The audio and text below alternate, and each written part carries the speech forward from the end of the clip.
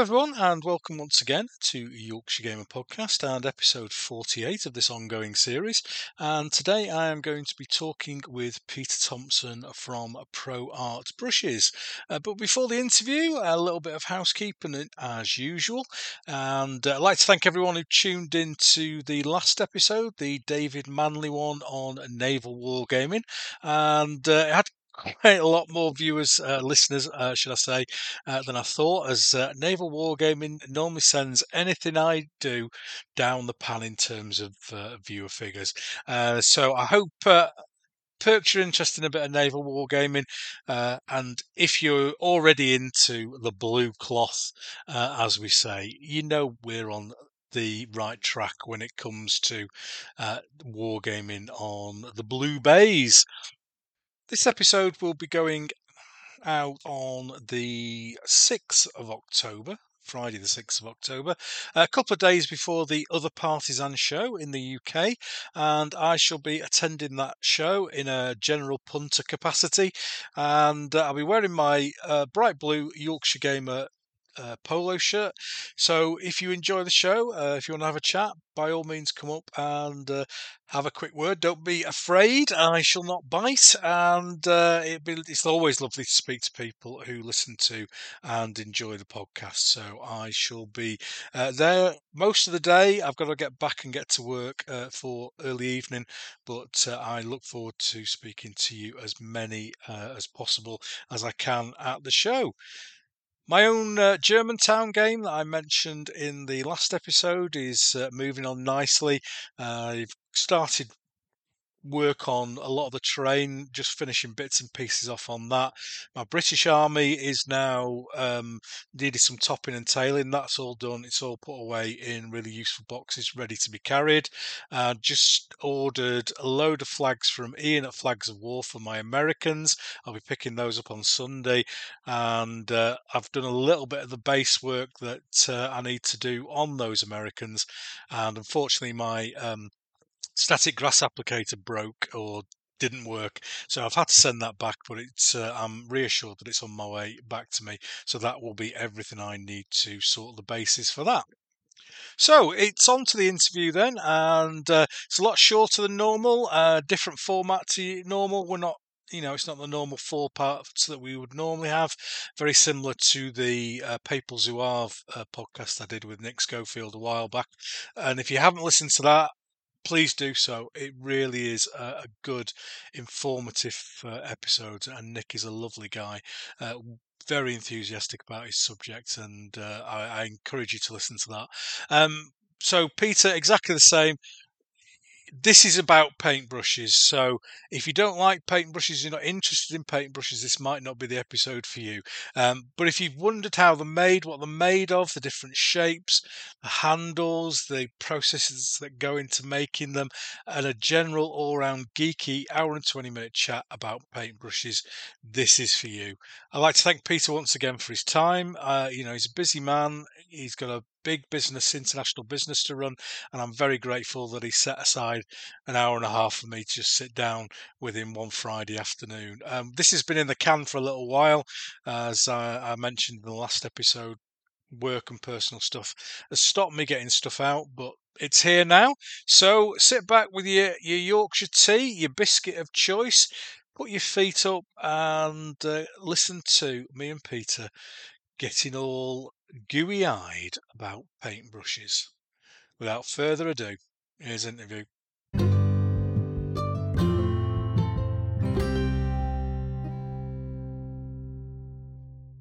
Well, welcome once again, everyone, to the interview section of the Yorkshire Gamer Podcast. And today we've got on our bike and we've come over to one of my favourite places in the world, and that's Skipton.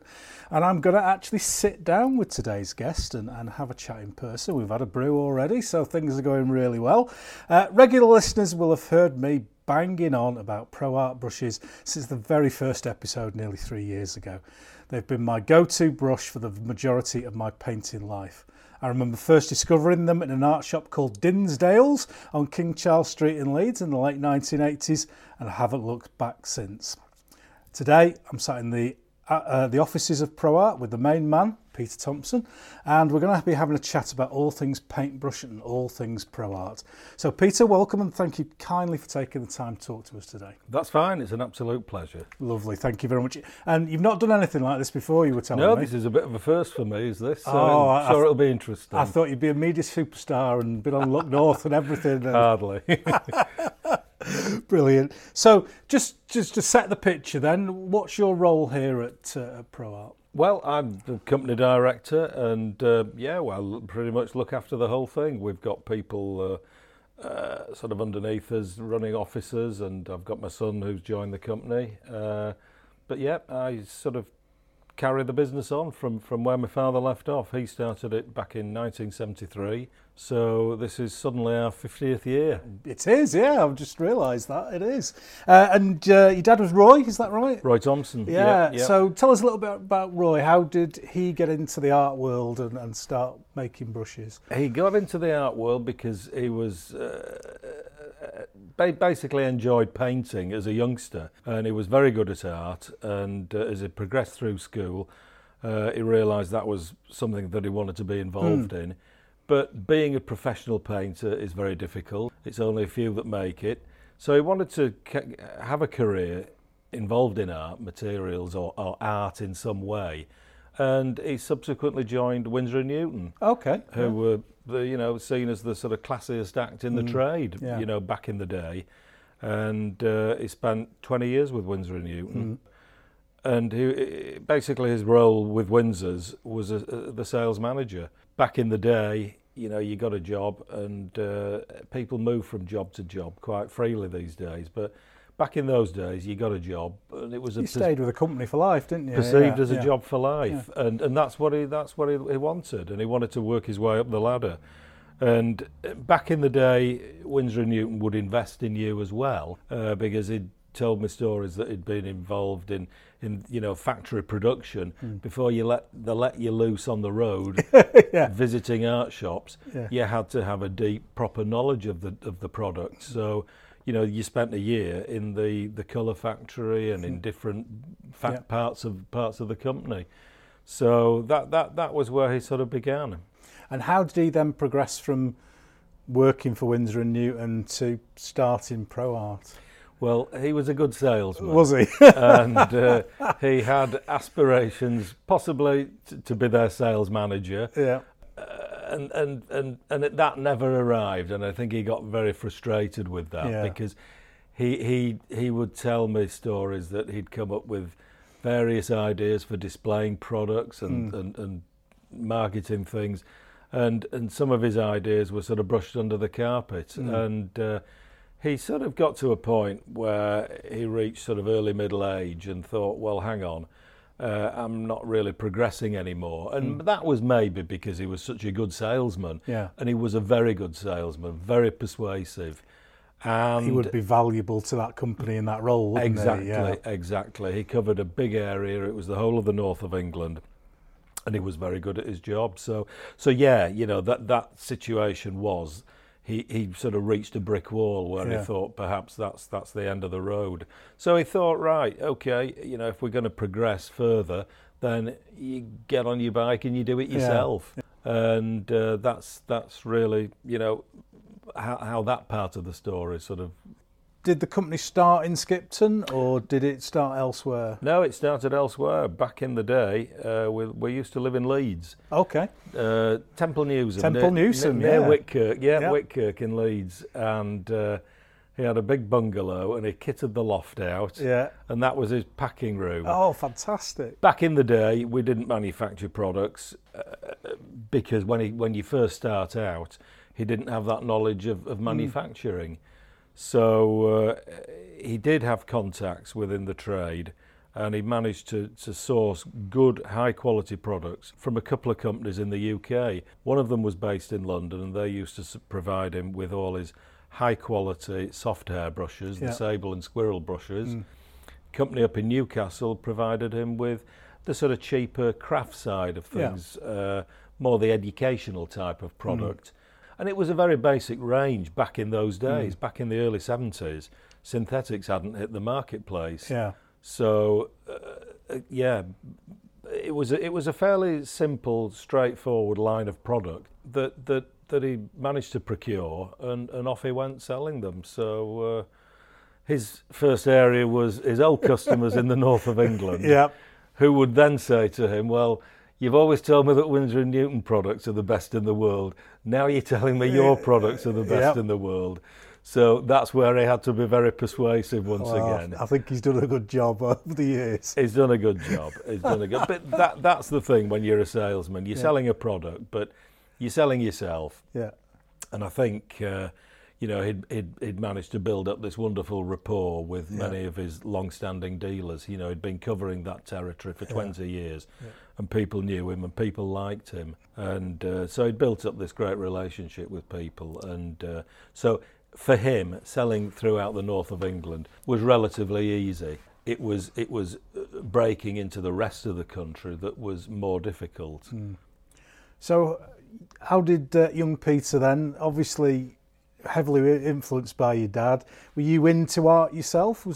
Strangely enough, as I say, it skips a generation. No, not particularly very good at drawing or painting or anything. Yeah. Like, from that sort of creative angle. Yeah. But, I've always been very practical. Yeah. And I saw my father build a business from scratch, going through various highs and lows. And as a youngster, I just had that feeling that I wanted to be involved in it myself. And from a young age, I used to help out in the packing room and just being part of it. And I watched my father. He used to take me out doing sales calls. Oh, right, wow. So it was something that, I had that feeling that I wanted to emulate him. That's really how I sort of came into the business. But I did, I wasn't particularly academic. I was... ended up, I think, with 3 O levels, but I did manage to I stayed on into the sixth form, managed to get myself an A level in woodwork, which I enjoyed massively, and as I say, that's been my thing, the practicality of it, and that's where the manufacturing sort of started, because without me joining the business, we may never have been manufacturing products ourselves. And if you want a bit of a story behind that all came about probably by a stroke of luck. Yeah. My father always recognised that it would be important for us, rather than just be distributors buying in and selling out, that you've got to manufacture at some point to be taken very seriously. So that was always the chief goal. Now, one of the companies that we used to buy the high-end products from, who were based in London, they actually went out of business. The business was run very badly. And anyway, at that point, I was about 18 at the time, 18, 19, it was in the early 80s, and we took the opportunity. I'd already spent 6 months up in Newcastle with a different company learning how to make brushes, and they were quite happy to teach me, because they thought that it would be two-way traffic, because synthetics were coming onto the market. So I was up there to learn, but to help them develop the synthetic brushes. So I'd already learned basic brush making with them. But when the company down in London went bust, we employed some of their outworkers, and it was at that point then I learnt how to make real high quality traditional brushes, your sables, your squirrels. They were already also making some sable nylon mixers, not very well. Yeah. But the beauty is, having been able to learn high end sable and squirrel, when you know how a good brush is made, it then paves the way for you to develop new products, because you understand how a brush works. And I suppose the other side of the coin is, my father being a practicing artist, he was really more of an oil painter, but he understood watercolour painting intimately as well. So it was the perfect vehicle to develop products, because I was learning the difference between good quality and high quality and rubbish. and my father would put me straight, and and we were in that situation where we could develop high-end products. Fantastic. And clearly starting, if we're year 50 now for Pro Art, so you're clearly doing something right, because you're still here. Yeah. And so how did it develop from that packing in your dad's loft to where we are now in a mill in Skipton? Well, it's a number of stepping stones. You don't just suddenly start from a loft and buy a 3-storey Yorkshire mill. My father moved, or my parents moved from Leeds over to Sutton in Craven, and we started in a very, very small way, basically in an office block at the bottom of his garden. Just a couple of rooms, just making 2 or 3 ranges of sable brushes, and then we rented a property in Cross Hills by the railway line, and that was fun because every time the truck from Tilcon comes through, the whole building. Yeah. But we were there for 9 years. Yeah. We signed a 9-year lease, and it did us proud. By the time we moved out, the whole place was packed to the rafters. Oh, brilliant! But it did a good job, and in the intervening time, we saw Park Mill in Skipton. It came available back in the sort of mid-90s, and we purchased that.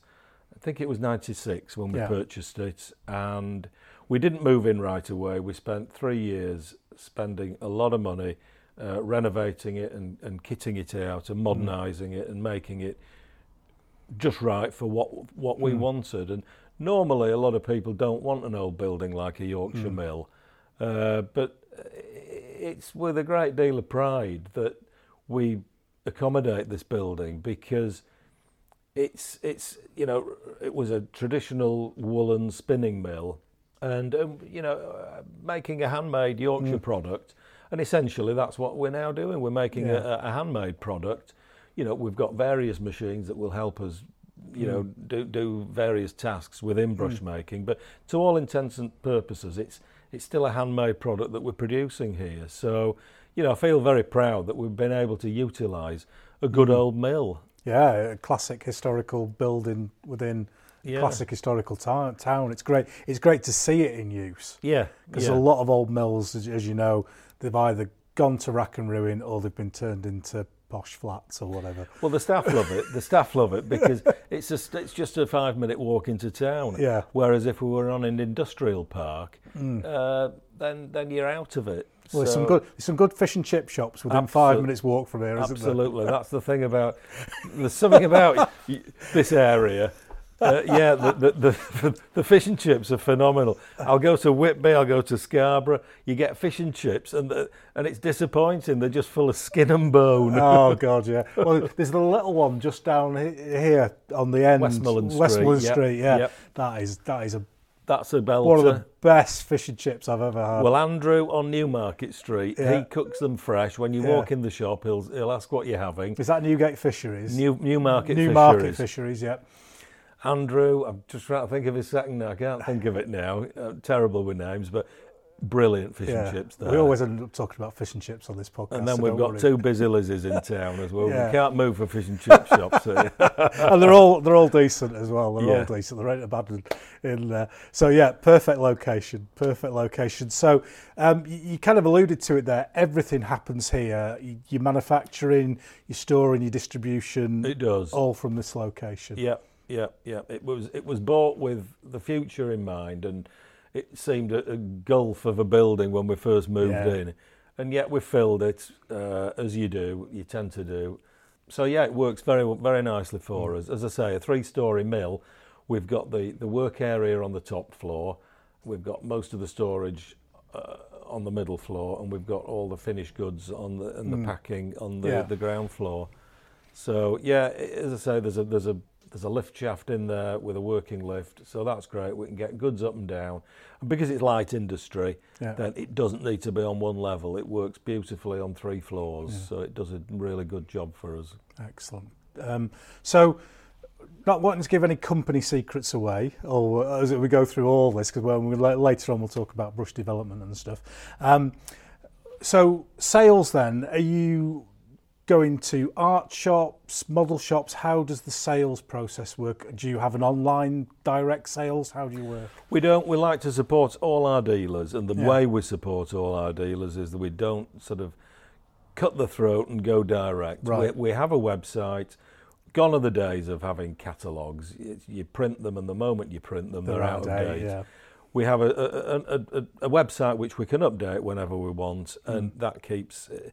There's a dealer area, so dealers can download price lists and order forms and that side of it, and the rest is informational for the end user. So that's the way it works. We don't sell direct. Yeah. What we do, we support our dealers. We've got a number of art shops, not as many as we used to have, but we've got art shops that cover the country, and that's what we do. We manufacture brushes to support the art shops through a number of displays that we have. You know, I have to say, from being a customer, there's not many art shops I go into in the UK where there isn't a pro art stand with all the stuff there. So you've clearly got a good grasp of the market with the art shops. We were talking just before we started about model shops, and they've kind of closed. A lot of them have closed down, haven't they? Which is a real shame. Yeah, they've disappeared, and it is a shame.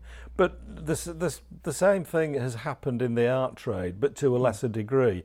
I think the thing with art materials, it's a sort of tactile product that people still want to go around a shop and choose the products that they want. There's a vibe and a feel and a smell about the place. Yeah. And art shops are quite special. And most art shops have never been right in the centre of town. They've usually been on the periphery. So although we have lost a lot of art shops over the years, then the ones that are left are working harder and probably doing as well as they've ever done, if not better. Because to retail these days, you've got to be switched on.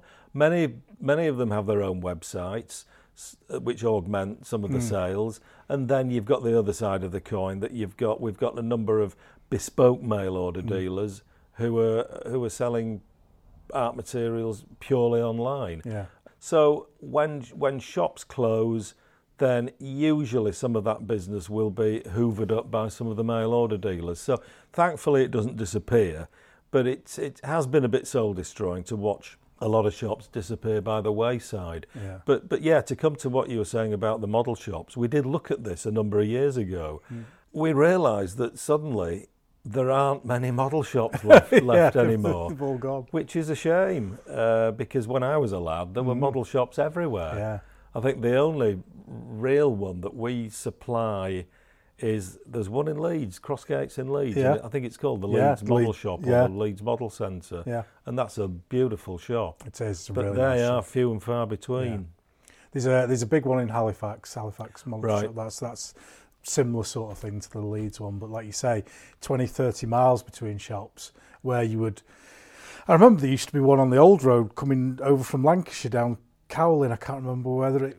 I think there was. There was a model shop up there years ago. There was a model shop in Cone. Keighley had a model shop. Yeah. But they've all disappeared. So that's a shame. It is a real shame. And I think you said it a few moments ago, there's something about going into a shop to buy a brush. And you know, I might look at 5 brushes, all the same size, all the same make, all the same hair, and I'll pick one of them. Yep. And I want that one. That's right, but that's art materials in general. Yeah. And I think that's what stands us in good stead. People will always be creative to a degree. I mean, we watched the graphic industry disappear. Very rarely do you get an art shop just purely run as an art shop. It's usually on the back of something, so it may be art and stationery. It may be art and, well, it used to be art and graphic. Many of the shops were art and graphic shops. And then as graphics went, then they'd replace the graphics with crafts. But computers came along and decimated traditional graphic design. Yeah. So it all changed. But I touch wood, and I thank my lucky stars that art in general should, and you know, you can never count your chickens, but it should continue to thrive, because people will always want to be creative. Yeah. They'll always want to create and paint and do different arts and crafts, whatever it may be, because that's what people want to do in their spare time, or many people want to do. So hopefully it's something that won't die out. So yeah, I feel very lucky, because when we watch other industries disappear and decline, then it's quite sad. Yeah, I think there's always an outlay for creativity, and certainly from my side of the wargaming hobby, you would think that more people would game online, but there's something with the tactile nature of it, the fact that you're dealing with real things and you've got to prepare them and paint them, and there's an area of love involved in it, if you like, rather than just switching on a computer and playing a game. You have to work to get there. So there's a process involved in that I think will always be there. I think there'll be always a need for paintbrushes. Good. Good. Very good. Well, the other nice thing about painting is, Yeah. Painting, as they say, art is in the eye of the beholder. Yeah. But the beauty of actually creating a painting is that you're creating something unique. Yeah. I've watched people do card making at craft shows, and you get 20 people round a table, and by the time they've finished, they've all got this exactly the same thing. Yeah.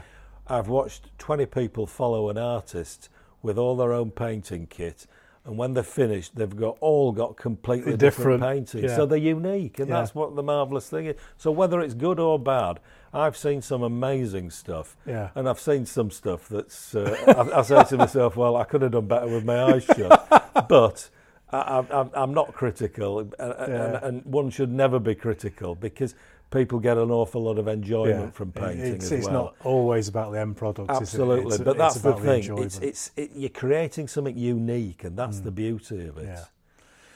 Well, thanks for that potted history of the company. That's very kind of you, and gives all the listeners sort of an idea of ProArt. And I'm going to move on now and get all geeky about brushes, if that's all right. Yep, no, that's because I as I said to you before we started the interview, I've been painting for a very long time, and I was doing a bit of research, as I always do before I do these podcasts, and I'm going through the ProArt catalogue, and it's like, I've never heard of that. What's that? What does that do? So if you don't mind, we'll have a chat about the various aspects of brushes, and what they're made of and how they're made, etc. From the very, very basics to a little bit more detail, just to give our listeners an idea of what actually goes into that thing that they're holding in the hand. Absolutely. And hopefully not accidentally dipping it in the Yorkshire tea rather than the water. Well, if they dip it in Yorkshire tea, it won't damage it, that's for sure. Perfect. So you talked earlier on about learning how to make brushes then. So what without not necessarily going into the materials, we'll talk about that in a moment, but what's the process of making a brush then? What goes into it? Well, quite simply, the most important part of the brush is the hair that the brush is made from, because that's the product, the part of the brush that's doing all the work. So whether it's sable, squirrel, nylon, then ProArte will try and procure the best possible materials that we can. Yeah. But I mean, what goes into making a brush? Basically, you've got the metal ferrule part, which has to be filled with the correct amount of fibre. Yeah. Whatever it is. Whatever that fibre is. Once the correct amount of hair is selected, then it's up to the brush makers to produce that brush to a high standard, which means that it's got to be shaped correctly. Yeah. If a brush isn't shaped correctly for the task that it's doing, then it's really of no use. Yeah. So that's the important part of making a brush, and then the rest of it follows on. Yeah. Handles are printed, fixed to the brush heads.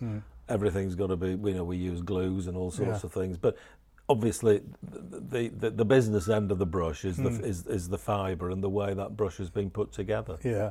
So we'll talk about the types of brushes first then. So I'll just get a bit like a quick question thing. I'll shout one out and you tell me what it is and what it does. Okay.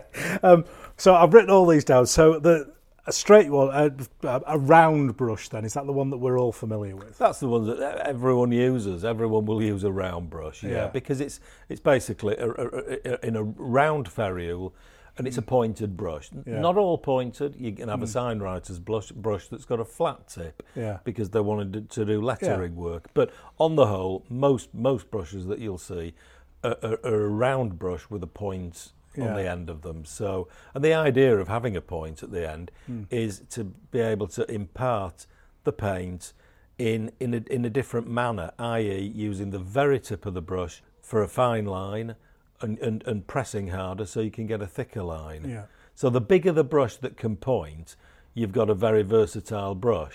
That's the crux of it. So how are the points formed then? Are they obviously part of the manufacturing process, but how do you get them into that point? Well, we create the point in two ways, depending on the actual fibre. A sable or a squirrel hair brush is there's a bulk of hair that's tied, and we use a special knot to tie the brush, and it's rolled in the hands or rolled in the fingers to create the point, and it pushes the centre of the fibre out to create a dome shape. And when you've got the right shape, then you tighten the knot, cut the back and put it into the ferrule. And then once it's in the ferrule and pulled to the correct length, it will then go through a gluing process so that the hair is actually cemented into the ferrule itself. The process is done slightly differently with a synthetic brush, because the nature of the hair is different, and you can't tie it because it's a much harder fibre is synthetic. So we actually shape the synthetic fibre within the ferrule. We drop the right amount of hair into the ferrule. Once we've selected the right amount, we then put it into what we call a cannon, which is a shaped piece of wood or plastic, and the hair will conform to the shaping at the base of the cannon. And we use a shaker machine which helps drop the hair into shape, basically. But the hair has to be shaped to a point in order to make the brush work. So doing the sable by hand then, that sounds quite skilled. It's very much a skilled job, and it has to be a skilled job because sable hair is a very expensive commodity. It's not cheap, is it? If you're not careful, you can sneeze £1,000 worth of sable away. It's like saffron with cooking, isn't it? That tiny little bit of saffron. Exactly. Worth a fortune. Yeah, it's not quite as expensive as gold, but we're not far off. We're not far off. Yeah. So the idea, I believe, is that the point is where you paint with, and then the round behind it is kind of a store for paint, and it flows down into the point. That's pretty much correct. Yeah. Now a sable brush will look a little bit different to a synthetic brush because of the actual nature of the hair. Sable hair has what they call a belly, so it's got a little bit of a thicker part, about two-thirds of the way down, and that's what gives the sable its distinctive sort of domed shape. It's like an Indian arch almost, whereas a synthetic brush will come out of the ferrule pretty much in a straight line before it goes to a sharp point. So a sable brush carries quite a lot more colour than synthetic, and that's where synthetic brushes are limited as opposed to the natural hairbrush. But we have improved them over the years, and we may go into that a bit later. Talk about when we talk about the materials used. So one thing that is always discussed on painting forums that I'm involved in is when you paint in detail, and some people prefer a very fine brush, a 4-0, 5-0, 3-0, whatever, really down the low end, whereas other people will use a bigger brush, but with a finer tip. So is there anything from your company's point of view regarding that? Would you have a point of view on it? Well, from our point of view, we always try and create all our brushes to contain the best and the sharpest point that they possibly can. It's harder on a bigger brush. Yeah. The bigger the brush, the more difficult it is to maintain a very sharp point. Yeah. Hence, this is why a lot of people will buy a little minute treble naught, or we go down to a 10-0. Wow. In one of the ranges. Is that like two hairs? Yeah, some people say they're great for painting eyes and things like, which they are. Yeah. Which they are. Yeah. But personally, I've done a little bit of scale model painting, and I can quite easily get away with a size 0. Yeah. Because I find that brush will carry a little bit more colour than the 10-0. Yeah. So you're not having to dip in all the time. But as long as that brush has got a good point on, you should be able to get as fine a detail. It's down to, some people personal will, preference. It is personal preference, because some people will argue that there is no substitute for a 10-0 for what they want to do, and I can understand that. But this is why we do a whole range of sizes. Coming back to sort of traditional, watercolour painting techniques. Years ago, when synthetics first hit the marketplace, you couldn't buy mega big brushes because buying big sable brushes was far too expensive. But we were able to develop a synthetic brush, big size 20, which would hold a lovely sharp point. And that was a painter's dream, because they could almost use one brush to do a whole range of techniques. You can put a big background wash on by just not using the point and not worrying about the point. But if you dry that brush off a little bit, you've got a lovely point to work with. So they were doing, fine detail work with a very, very large brush. Yeah. So it's always been something that we've been aware of. It just makes a brush very versatile if you've always got a good sharp point on that brush. So that's rounds. Flats. What are they used for? What? Pretty basic brushes of flats. Yeah. But flats are very useful. A lot of people will simply use a flat just for doing background blocking work, base coating. If the chisel edge part is very useful. A lot of people will paint landscapes, but within landscapes you also get buildings. So the flat part of the brush is great, because you can use that flat part to create brickwork or to do background work up to straight edges. Yeah. So, but in their own right, flat brushes are very, very useful. It's I've tended to use them, like you say, for big areas, because they can hold a decent amount of paint and slap it on basically and get the coverage sorted out. Well, that's where the point isn't as necessary, because and that's why. But a big flat brush, a decorator will tell you it's the same sort of thing. You're imparting as much paint as you can, depending on the size of that brush. Yeah, brilliant. We're going a little bit more off piece now. A filbert. A filbert is quite simple. Yep. Again, a landscape artist would use a filbert more. Very similar to a round, but again, it's a cross between a round and a flat brush. So where the point isn't quite as important, but you don't want that sharp flat edge, because again, within a natural landscape, you don't see many straight lines. So that's where a filbert sort of covers that middle ground. You can get a lot of colour on, but you haven't got that sharp flat edge that you may not want. Is it more of an oil painting brush, a filbert? I'm not sure. It tends to be. Yeah. There's a bit of a rule of thumb that within the watercolour, for watercolour painting, the majority of painters will use a round, then a flat, then a filbert. Right. Oil painting's a little bit different. They tend to use flats first of all, and then a filbert, and then perhaps a round. Right. So that's just the way it tends to be. It's certainly reflected in our sales anyway. Yeah, it's something I have to say that I've never used. And a fan. Well, just before we go on to the fan, my father used to say, if you can't use a round, a flat, or a filbert, then there's something wrong with you. I mean, nowadays there's this mass of brushes, and fans are one of them. There was a lovely gentleman called Terry Harrison who developed all sorts of brushes for doing all sorts of different techniques. And that simplifies it and makes life a lot easier for a lot of artists. And it opens the door to a lot of painters. So I embrace it. It's great. But coming back to the question, the fan brush, Again, as the name implies, it's a brush that's fanned out and it creates multiple points. Right. So that then enables you to do a multitude of things. Colour blending, because you're not blending one heavy colour into another.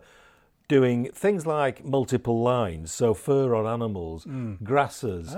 Some people stipple away with them and use them for tree foliage. I've seen fan brushes used for many different things. So again, quite a versatile brush. Yeah, well, that's good information, because I was looking at them last night and going, what the bloody hell would I use that for? Yeah. No, I like that. That's a good one. The rigger brush. The rigger, well, have a guess. It's I think that I've seen them used for like sign writing and stuff like that. It's like a long stroke of a... Well, the sign writing version of the rigger tends to have a flat edge, so you can do lettering work. But the rigger, it comes from doing the rigging on ships. Ah, right. And the idea is that you can do these lovely long lines without your paint running out. Yeah. If you use a normal round brush, then you run the risk of you getting halfway through a brush stroke and then, hang on, it's running out of paint. Yeah. Where a rigger, because it's longer, it's carrying more colour. Yeah. And then you can do longer lines. So it's simple as that. But that's where it comes from. I never thought of that. Doing the I rigging. like that one. Because I've got a couple of riggers, but I don't really use them that much. I tend to use them for getting into hard to reach places, because the brush is longer without, because occasionally with the metal bit is the ferrule.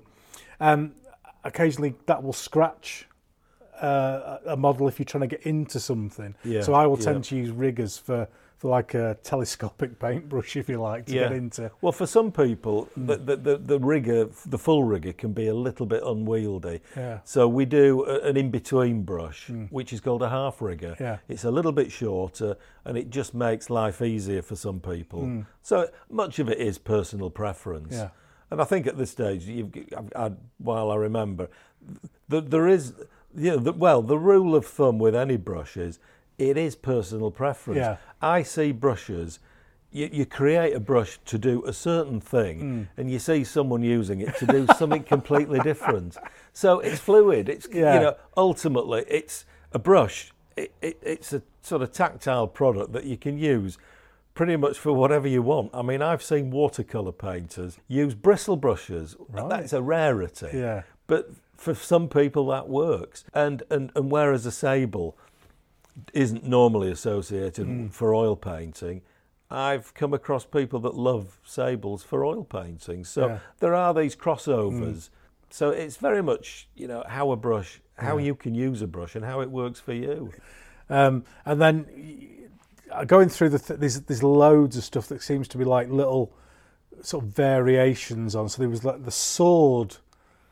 The sword liner is a glorified rigger, essentially. Yeah. It's a lovely brush. It just enables you to carry a lot more colour than a rigger.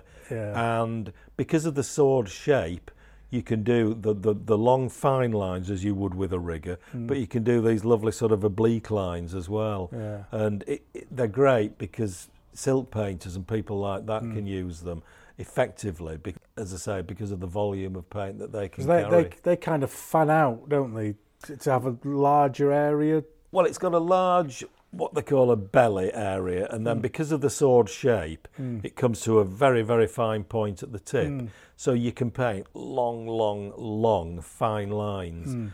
And if you just want to use it for fine lining, you can. The beauty of it is, if you press harder, it'll give you a thicker line. Yeah. So you can vary that brush stroke, if you will. Yeah. But if you paint, so that you can almost paint sideways to create these lovely leaf effects and things like that. Oh, superb. A chisel edge. A chisel edge is quite simply a flat brush again. But with a finer Some point? people call them a flat, some people call them a one stroke, some people call them a chisel. Yeah. But effectively it's a flat brush that just comes to a sharp when you look at it down one plane, it's a sharp point along the tip. But you'll probably come onto this, and I'm probably preempting it, but there is one called an angled chisel or an angled flat. Yeah. And it's the same thing. It's just variations on a flat brush. Yeah. So whether it's an angle or a chisel, to all intents and purposes, they're very much the same thing. Yeah. But the vast majority of your sales then are the round, the flat, and the filbert. They're the three big. They're the three big ones. Yeah. And then everything else has its place, and some people find weird places to use those things that they weren't originally designed for. Absolutely. And all praise to them, because I think with art, whatever it is, whether it's a picture or a model, everyone has their own style, and sometimes part of that style is using a brush that other people might not use. Absolutely. I mean, we've been off and done art shows, and it's by talking to people and seeing the way they paint and some of the ideas that they come up with, that you then develop a new product. The sword liner was one of them. Yeah. The original one was a much shorter version called a dagger brush, which is still available now, and it's part of our range. But it led on to the sword liner because people would say, oh, this is doing a job, but it's not quite doing what I want it to do. So we create something because of a need, a requirement for it. Oh, brilliant. So we'll move on then to the materials that things are made from.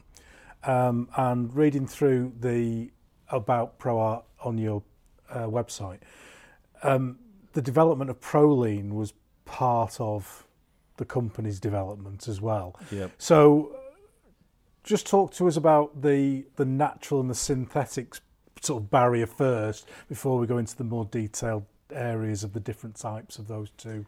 Well, Proline was the big synthetic breakthrough. Yeah. Back in the 70s when my father started, as I said before, it was all natural material, sable, squirrel, bristle, pony hair, that sort of thing for the different brushes. There was no such thing as synthetics. And then synthetics were developed, I suppose, as a result of the clothing industry. The polyester filaments that we may see on fleece jackets and things are made from a very, very minutely fine material, which is woven, spun, or whatever it's done with.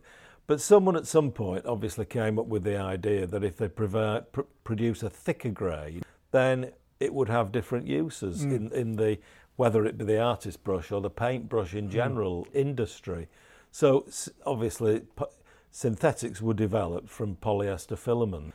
Now the hard part of producing that, which I still don't fully understand today, we buy our hair from hair manufacturers, through brokers, through all sorts of channels. But a piece of polyester fibre that's just cut into lengths is of no use at all. Yeah. Each fibre has got to contain a point. Quite how that's achieved, I'm still not entirely sure. So what are the secrets? But well, it is one of the secrets. Anyway, we buy hair in bundles, usually 50 millimeters or up to 70 millimeters for the larger brushes, and it's beautiful quality, and it's all tipped. Originally, it was all produced in Japan. Synthetics were the big breakthrough, because up until then, you only had traditional hair. Yeah. And the problem is, good quality artist brushes, squirrels a little bit soft, great for watercolourists, for wash work. But if you wanted to do detail work, it's a bit softer squirrel. So that's where sable is a better product to use, because it contains a better spring and better working properties, but it's very, very expensive. So synthetics, it was groundbreaking, because it gave us, for the first time, a viable alternative at a much, much less expensive. And is there a higher level of consistency with the synthetics? Because obviously your sables and your squirrels are coming from animals, and every animal is different. So whereas the Proline is coming from a synthetic process, so is it more consistent? It's totally consistent. Yeah, absolutely. Yeah, some of the natural hair, it depends upon climate as well. So high end Kalinsky sable is essentially from the real cold regions of the earth, and if one season is colder than another, then that means the hair has more spring, more resilience. As the climate's warming up, then the quality, sadly, is declining. But the beauty is with synthetics, since they were developed, that they're actually improving all the time. Yeah. So in answer to your question, absolutely. Yeah, because a synthetic is a technological advance, isn't it? Rather than us as humans searching for an animal with the right type of hair to paint with. That's why we love synthetics, because they are consistent. And yeah, from an ethical point of view, it's great. It enables us to produce something that then the customer has the choice. If they want a sable, they can buy a sable. But if they're vegan or whatever, then they can go for the synthetics. So it's lovely to be able to give that choice. So there's different. There's Kolinsky sable, pure sable, Renaissance sable. I've picked up from your ranges. There's so many different ranges of sable.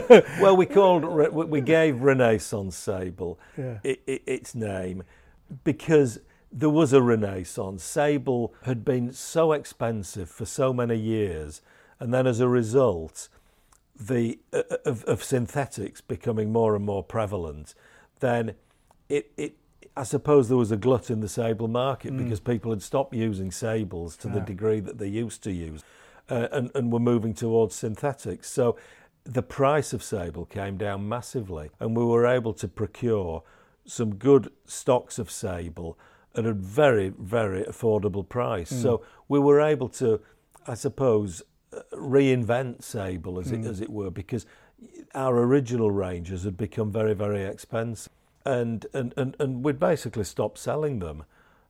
So yeah, when we relaunched Renaissance, it was a renaissance of the market, the sable market. But so it's not like 15th century sable that you found in a warehouse somewhere in Italy or something like that. No, I'm sure that would have all been moth-eaten, flea-bitten. It's great to see them. The renaissance of sable brushes, and many. Well, there isn't really a renaissance anymore, unfortunately, because sable, again, more recently. I mean, we launched Renaissance probably about 15 years ago, but within the last 3 years, sable and squirrel prices have rocketed again to an alarming degree. So as a result of that, it's made us go back to the drawing board and look at further alternatives. A lot of painters will insist on sable brushes, and obviously that's their personal preference. Is there a huge difference between the two types, a good quality synthetic and a good quality sable? I don't think so. Yeah. Some people will swear by sable, and in all honesty, Winsor & Newton have had this remarkable record for their Winsor & Newton Series 7 brush. 7, yeah. It's a magnificent brush, and I'll openly say that. They procure that hair, they dress it themselves. Everything about it is a lovely brush. People do tell me that the quality has declined, and that's not Windsor's fault. That's probably because of a warming planet. But not only, well, they're also facing the same problems that we are with procuring good quality sable. It's very difficult. So it's made the prices absolutely unbearable.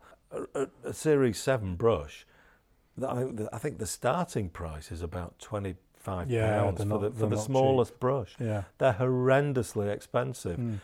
But as I say, they are very, very good quality. But coming back to the synthetic, I actually prefer using a synthetic brush as opposed to a sable, particularly on, the smaller sizes up to, let's say, a size 3 or size 4. I prefer the synthetic because I just find it more manageable. It'll carry a similar amount of colour. I think the beauty of sable is it's when you get onto the larger sizes, they'll carry a lot more colour than a synthetic brush, and they'll give you a softer, smoother coverage. I think if you're doing base coating work and background work, that's brilliant. However, there are flats available to do a lot of that work at a much cheaper price than buying a big expensive sable. Yeah. So I think the days of sable are numbered unless the prices dropped massively, because they have gone up alarmingly over the last few years. Yeah, but I think there's always going to be that group of artists who will always insist on You know, There will. I've used Sable, I've used Proline, synthetics, all different types of brushes over the years, and I've got to be honest and say I can't tell a massive difference between the two at all. No. The Sables occasionally last a little bit longer, but is that because I'm really cleaning it because I've spent a bloody fortune on it? You're taking care of them. Yeah, Absolutely. And I'm never going to get, I don't know what, 2-3 times more use from a Sable than I am from spending the equivalent amount on synthetic brushes. I don't think I'm ever going to reach that point. No. They last maybe a few months longer. So yeah, it's an interesting one that some people do hang on to that. I must have Sable. Yeah. I still come across that. Yeah. And again, it's down to personal preference, and that's absolutely fine.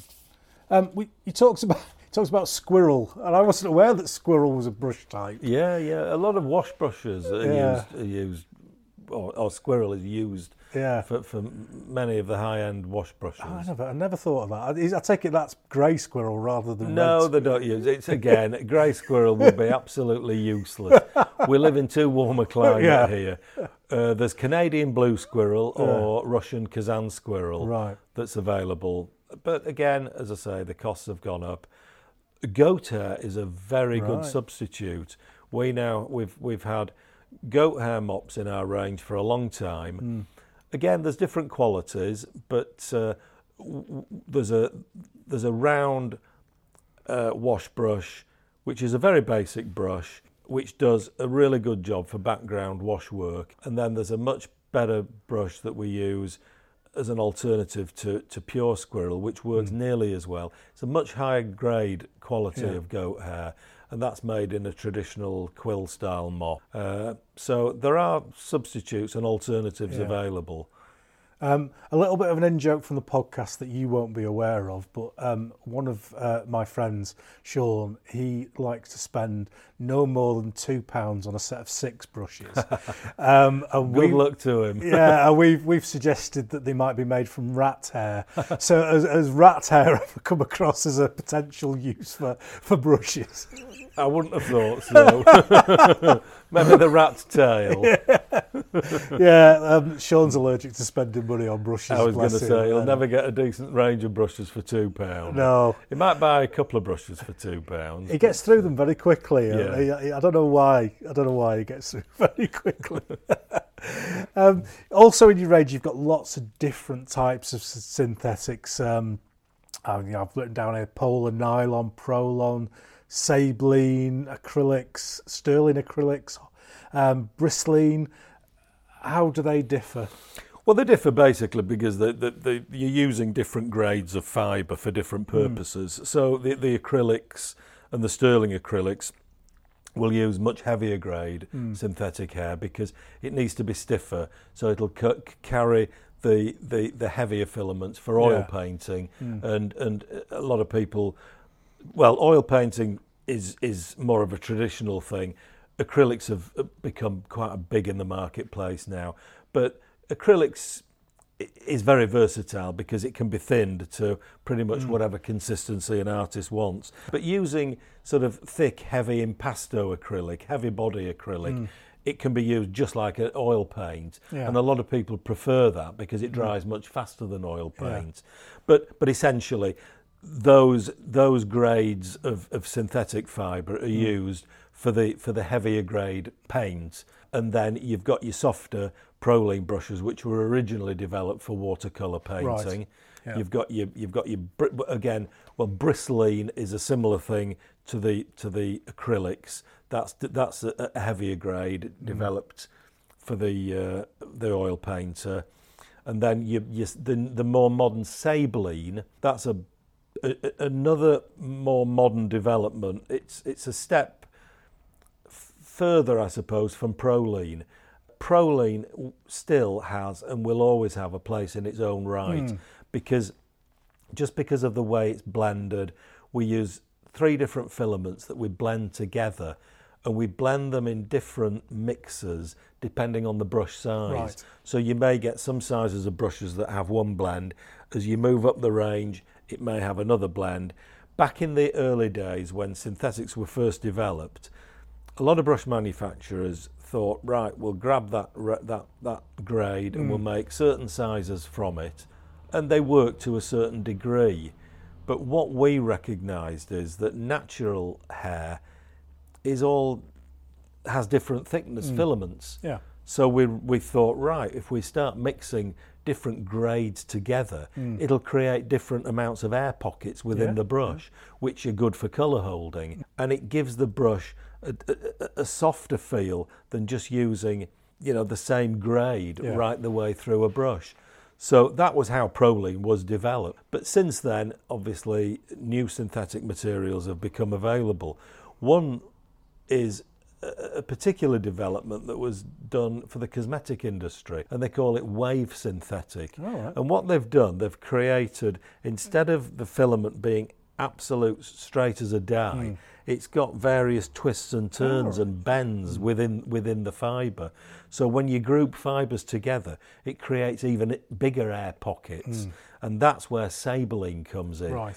What we managed to do is use some wave synthetic mixed with normal synthetic, and again we vary it throughout the range, but by using the wave synthetic it creates a bigger, more bulbous shape like a sable brush. Right. So when you look at that brush, it's got a traditional, what we call a belly on there, that will, when it protrudes out of the ferrule, before it comes to a point, it'll have a thicker belly, which enables it to hold a lot more colour than a normal synthetic. So it's taken synthetics to a higher level again. So we're kind of getting a crossover there in between, as the name would suggest, between a sable and a synthetic. Exactly. Yeah, they're doing kind of part of the job that a sable would do within a synthetic. Well, that's right. Well, back in the early days of synthetics, when only really sable and squirrel and natural hair was available,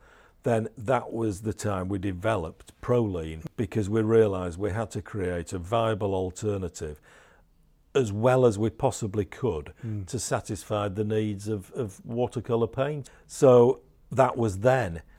Proline has been developed. I mean, we're on probably Mark IV grade of Proline now. Nothing stands still. You keep developing certain products when you come up with new ideas. But as I say, because of recent developments and because of the recent cost of sable and squirrel going outrageously expensive and through the roof, we thought, right, we've got to try again. We've got to take this thing even further. And we sat down with our hair suppliers and we discussed different synthetics that had come onto the market. And as I say, we were able to produce something that now resembles a sable better than ever before. So it's good that we can take that further and give people these alternatives. Yeah. So no, it's good to see. Good to see that everything is continuously developing. And the one I've got left is hog. Is it actually hog hair? It comes from a pig. It's bristle hair. Right. Yeah. Well.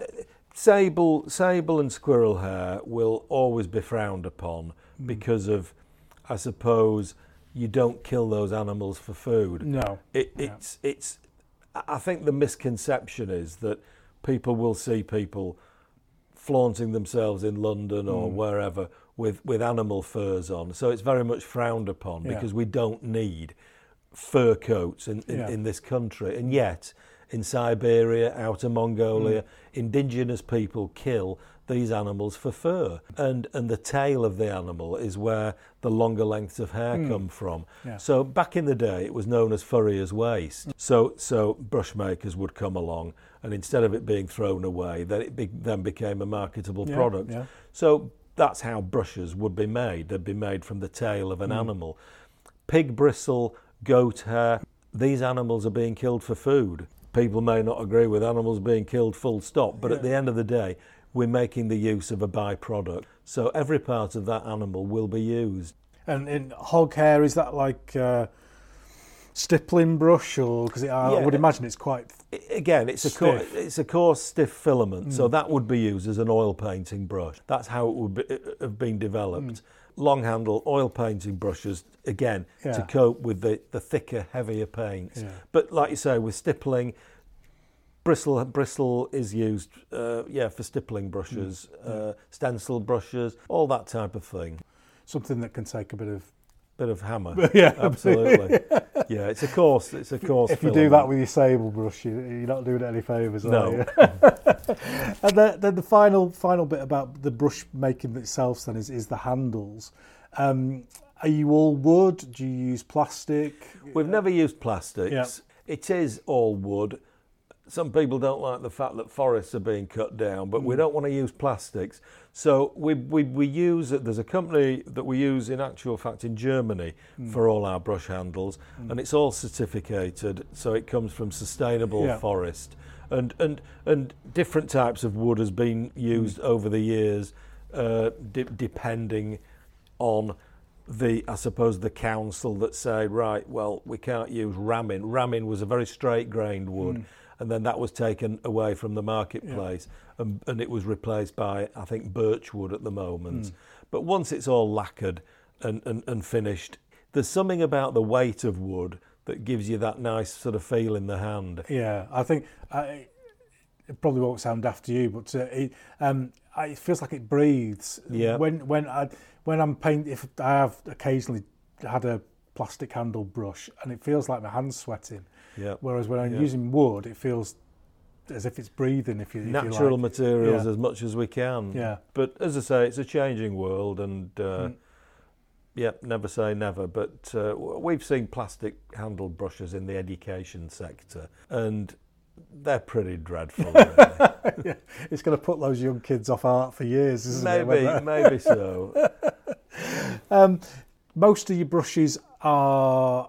Or the handles are kind of the straight, maybe with a slight curve in, but you do some other styles of handles. Some I've seen, like a pen, like a square. Yep. So, what's the thinking behind the handle shape? Well, much of the handle shape is just the feel in the hand. As you go down to a 10-0 brush, you can't give the handle much of a shaping.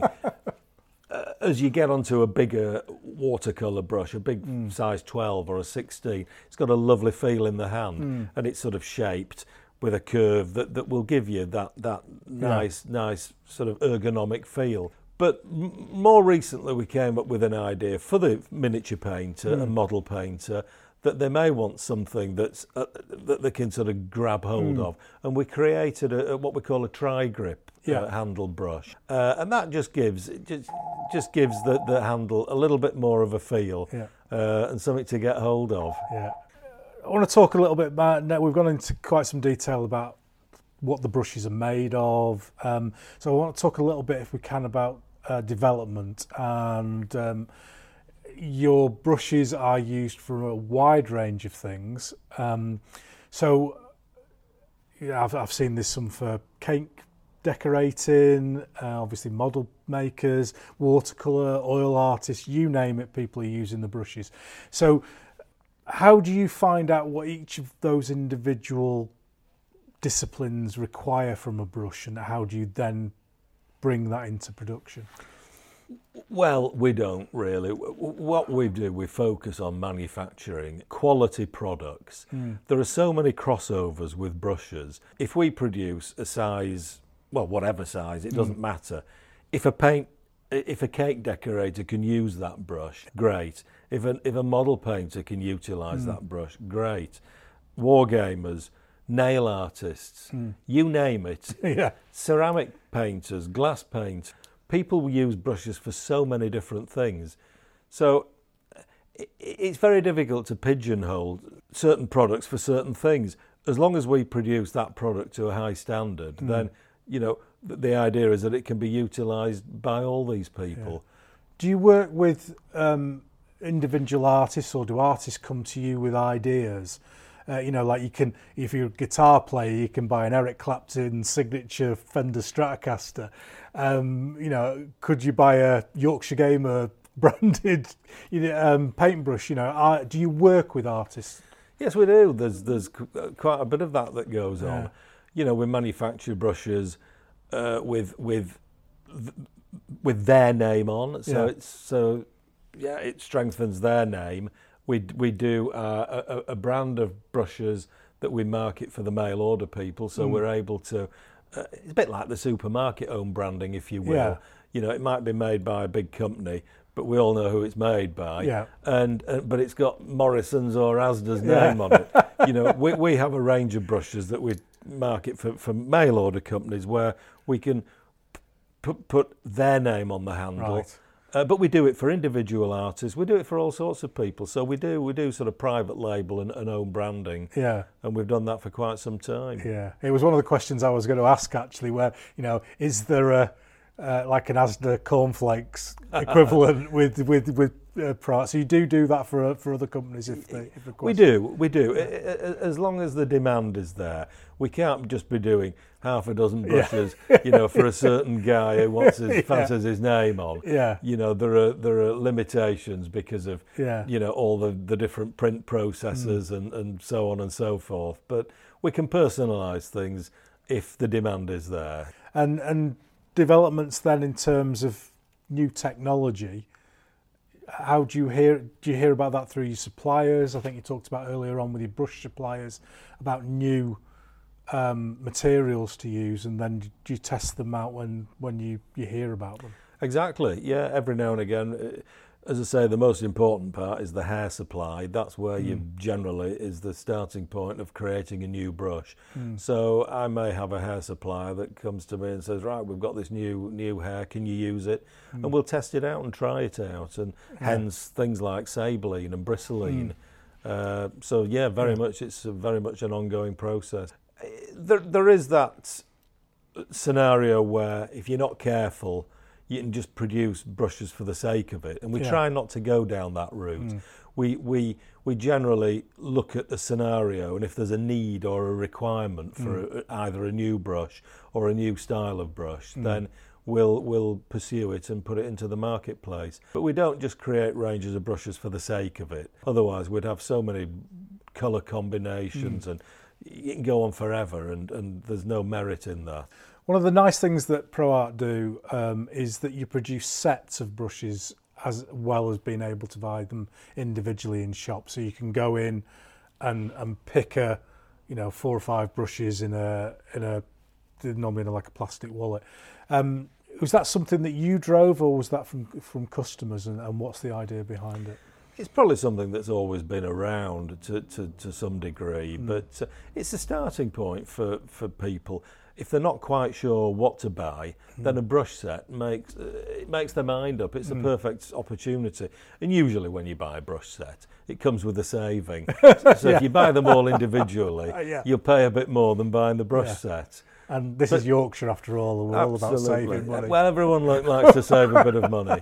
But we don't do sets for the sake of it. All our prestige lines ranges will carry a brush set that showcases that particular range. So we've got probably something like 15 different alternatives that mirror our best-selling product ranges. And then we've got what we call a back-to-school, back-to-college range, which are sort of budget products, which are very nice quality products, but they're targeted at students and beginners. So we sell a lot of the back-to-school ranges. And we've got a few craft sets and one or two of the sort of supermarket own brand style, where we can put the dealer's name on there, which gives the dealer a bit of kudos as well. So brush sets are very much an important part of our business. Perfect. The plastic caps on the end, do you supply them? Or because sometimes you go into an art shop and there's like 5 brushes and one of them's got a cap on. We don't.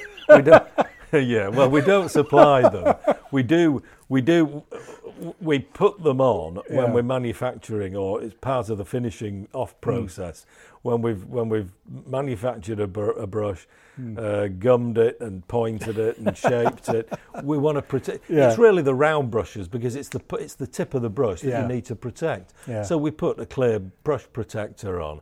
Now, what happens when they get to the shops? Many retailers will take them off and usually store them somewhere. So if you're buying a brush and it doesn't have a brush protector on, ask the retailer if they've still got it and if it can be replaced. It should be around. What tends to happen is a customer might be browsing, they may take the cap off, and then they'll flick the brush, have a look at it, test it out, and then decide that isn't necessarily the brush that they want to buy. Yeah. So in endeavour to replace the cap, they shove the cap down onto the bristles or the fibres, and it does so much damage, then it can create some real problems. So yeah, this is why much of the time dealers will actually remove the caps. So it doesn't damage the brushes. But as far as you're concerned, Peter, they leave in here with a cap on. Absolutely. And they're right when they leave here. They're right when they leave here. That's what it's all about. Brilliant. Yeah. It's very confusing or can be very confusing for somebody new to painting in whatever style. So what would you say to somebody who's coming along and looking? I mean, there's a big show stand in front of me here with all the different paintbrushes on. Is there any advice you would give to somebody to say, try this one first and then kind of move on from there? Well, but people, when they're starting, they generally have an idea which medium that they want to paint in. Yeah. Acrylic nowadays tends to be a very, very popular one. But as I've said before, acrylic can encompass a big range. You can thin it right down to thin watercolour, or you can use it heavy impasto. So I tend to sort of look at it. There's two main styles of painting. That's your oil colour, your oil painting, where you're using thick, heavy paint, or you're using a sort of watercolour brush for either watercolour painting or inks or thin down acrylic paints. So people generally would know what they want. Now, if they're faced with one of our big brush units, then we've got labelling on there that will tell them. It will tell them whether it's an oil brush or a watercolour brush.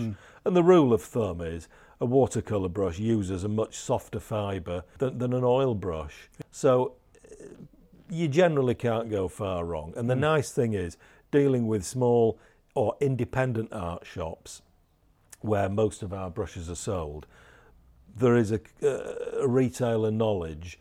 Most art shop owners will make sure that their staff are fully versed and fully understand the products available. So never worry, just ask for a bit of advice if you're not sure. But there is information on the displays. I think that's really good advice, actually, to actually ask people.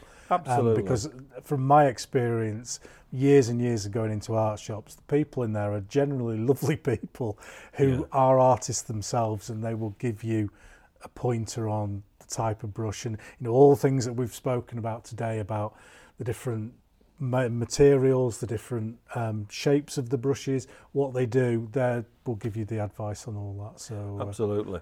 And if in doubt, at the end of the day, we've always got a website. Exactly. We keep it fairly simple, fairly straightforward, but there's drop-down lists that give all the watercolour ranges, give all the different oil acrylic ranges, and then there's the hair types. So it's got various filters. So if you're searching for a particular brush, you should be able to navigate your way through. Brilliant. We're just coming towards the end now, but there's one thing that I want to talk about before we finish off, and that's this sounds like a really bad documentary on Discovery Channel. When brushes go wrong.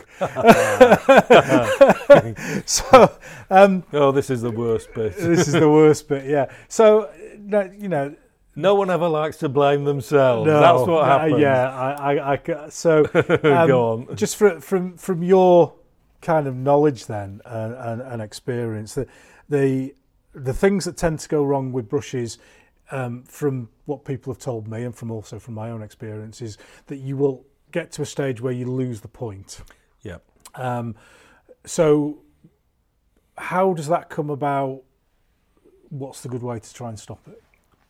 I'm not sure there is a good way to try and stop it, because when you use any product, then a brush, you're wearing it out. More often than not, a brush that has lost its point is worn out. Now, the smaller the brush, the faster that's going to wear out, because there's less resistance, because you've got a much smaller amount of fibre there. There are various mitigating factors that will cause a brush to wear out. If you're painting on a coarse surface, that's going to make a brush wear out faster. If you're painting with not a lot of fluid in the brush, a dry brush technique, that's going to make a brush wear out much quicker.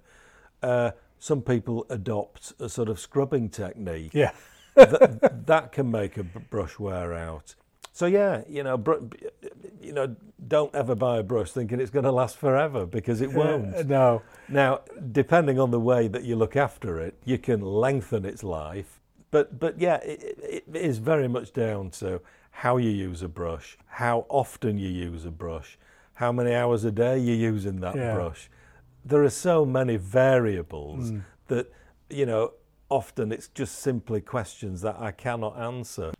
Sometimes you'll get a brush where the tip curls. Is there any reason for that? Is that just use? Again, much of it will be use, wear and tear. What tends to happen with a synthetic brush as opposed to a sable brush? Sable is a much softer material. So you'll lose that point quite quickly on a sable brush. I remember back as a youngster, while the graphic industry was still vibrant, we used to send a lot of sable brushes out. Our 2A sable, it's a long elongated point, because a graphic designer would want a brush to carry colour but with a very, very long, sharp, steeple-shaped point. And they'd use a brush maybe for half an hour or an hour and bin it, because they'd worn the point out, because they're using this very, very fine point. But so sable tends to wear out, whereas synthetics wear out of shape. What tends to happen is you're using a synthetic brush, you're thinning the tip of the brush.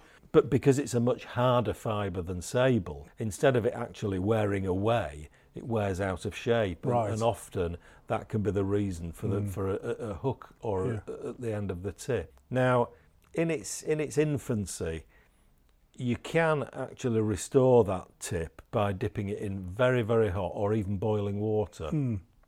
And that can also resolve certain problems with synthetic brushes, where if you've left them in the drawer and the tip's got damaged, or someone's replaced a protective cap and it's kinked all the the fibres back, then it's like magic. You can put it in hot water and it brings it back to a very, very sharp point. Oh, right. But when a brush is excessively worn, that technique won't necessarily resolve the problem, because it's all down to natural wear and tear. Are there any good tips for, most of the people listening to this will be using acrylic paint, is there any good tips for cleaning brushes?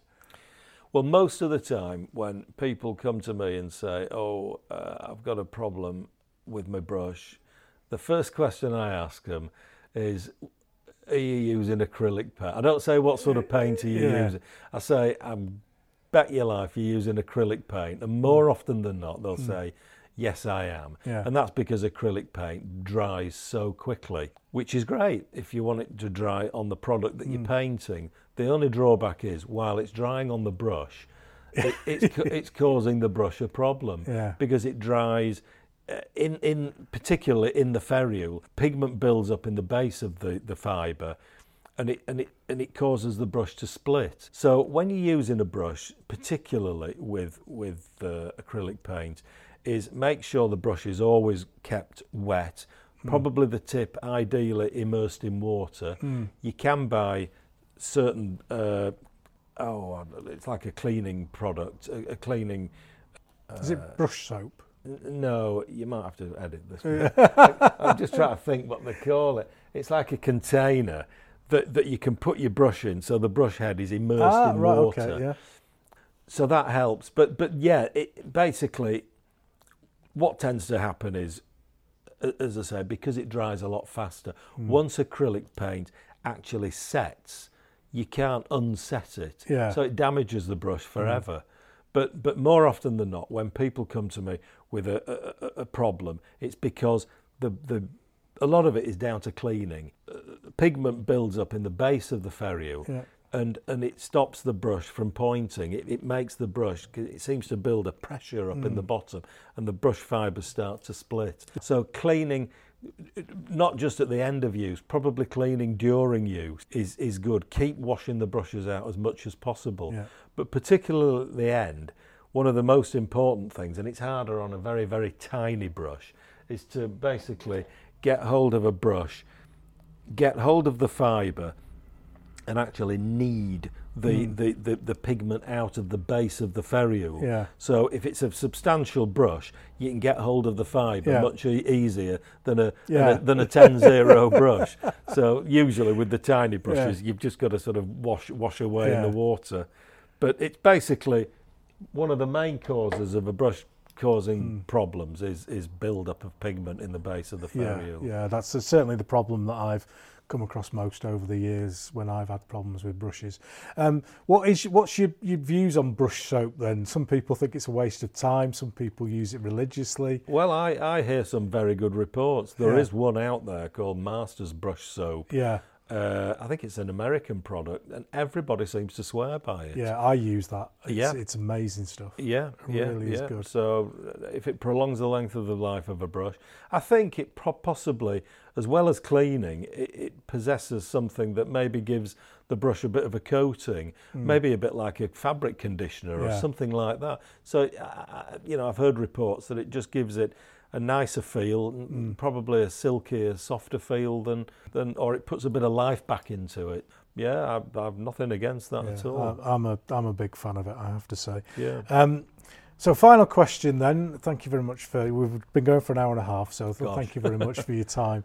And it's just really what's the future for Pro Art? What are we looking at in the future for the company? Well, who knows? Who knows? Who knows? Things, as my father used to say, nothing lasts forever. Things are always changing. As far as I'm concerned, we're doing well as a business. We keep plugging away, and it's important to keep a focus and to remain where we are. We're specialists. Yeah. That was our original intention, not to get bogged down with other products, to stick with brushes, to specialise and to do a job properly. Yeah. And if we can continue to do that, then I'll be a happy man. Yeah. If you're leading in the area of business, don't muck about with other stuff. Absolutely, absolutely. It's just not worth It's always been our ethos. Stick with what we know. Yeah.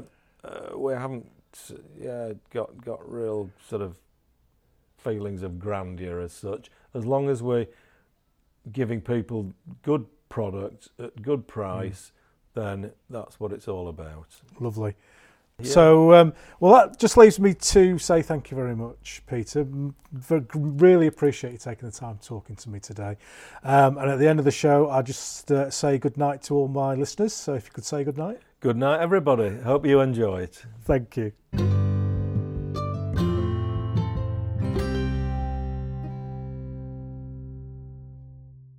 So there we go. That's paintbrushes. We now are all experts in paintbrushes, and we all know that we need to buy them from Pro Art. So available at all your local art shops. Keep an eye out for them. They really are. They have been my go-to brush since I was in my late teens, and I am now 55. And I've dipped in and tried other things, but for the price, they are, for me, the best value around. And I've been looking to do this interview for a long time, and I'm so glad that I've got it done. And I'm just kind of pushing the boundaries, pushing those envelopes a little bit with some of the subject matter that I cover that maybe you're not hearing on other podcasts. I want to try and get as much different content as I possibly can. So thank you, Peter, and hopefully you'll see a big spike in your sales as a result of this. So that just means I'm going to mention very briefly the next episode 49, and I'm going to be speaking with one of the big rule writers in the hobby, and that's Dave Brown. Dave's got many different rule sets out. He's got a long history of writing stuff for the larger size game, so he's a perfect guest for this show. And I think his General d'Armée 2 rules are out soon, so I'm sure we'll catch up with him about that and many other things. Does he like avocado? Tune in a couple of weeks' time and we'll find out. Until then, see thee.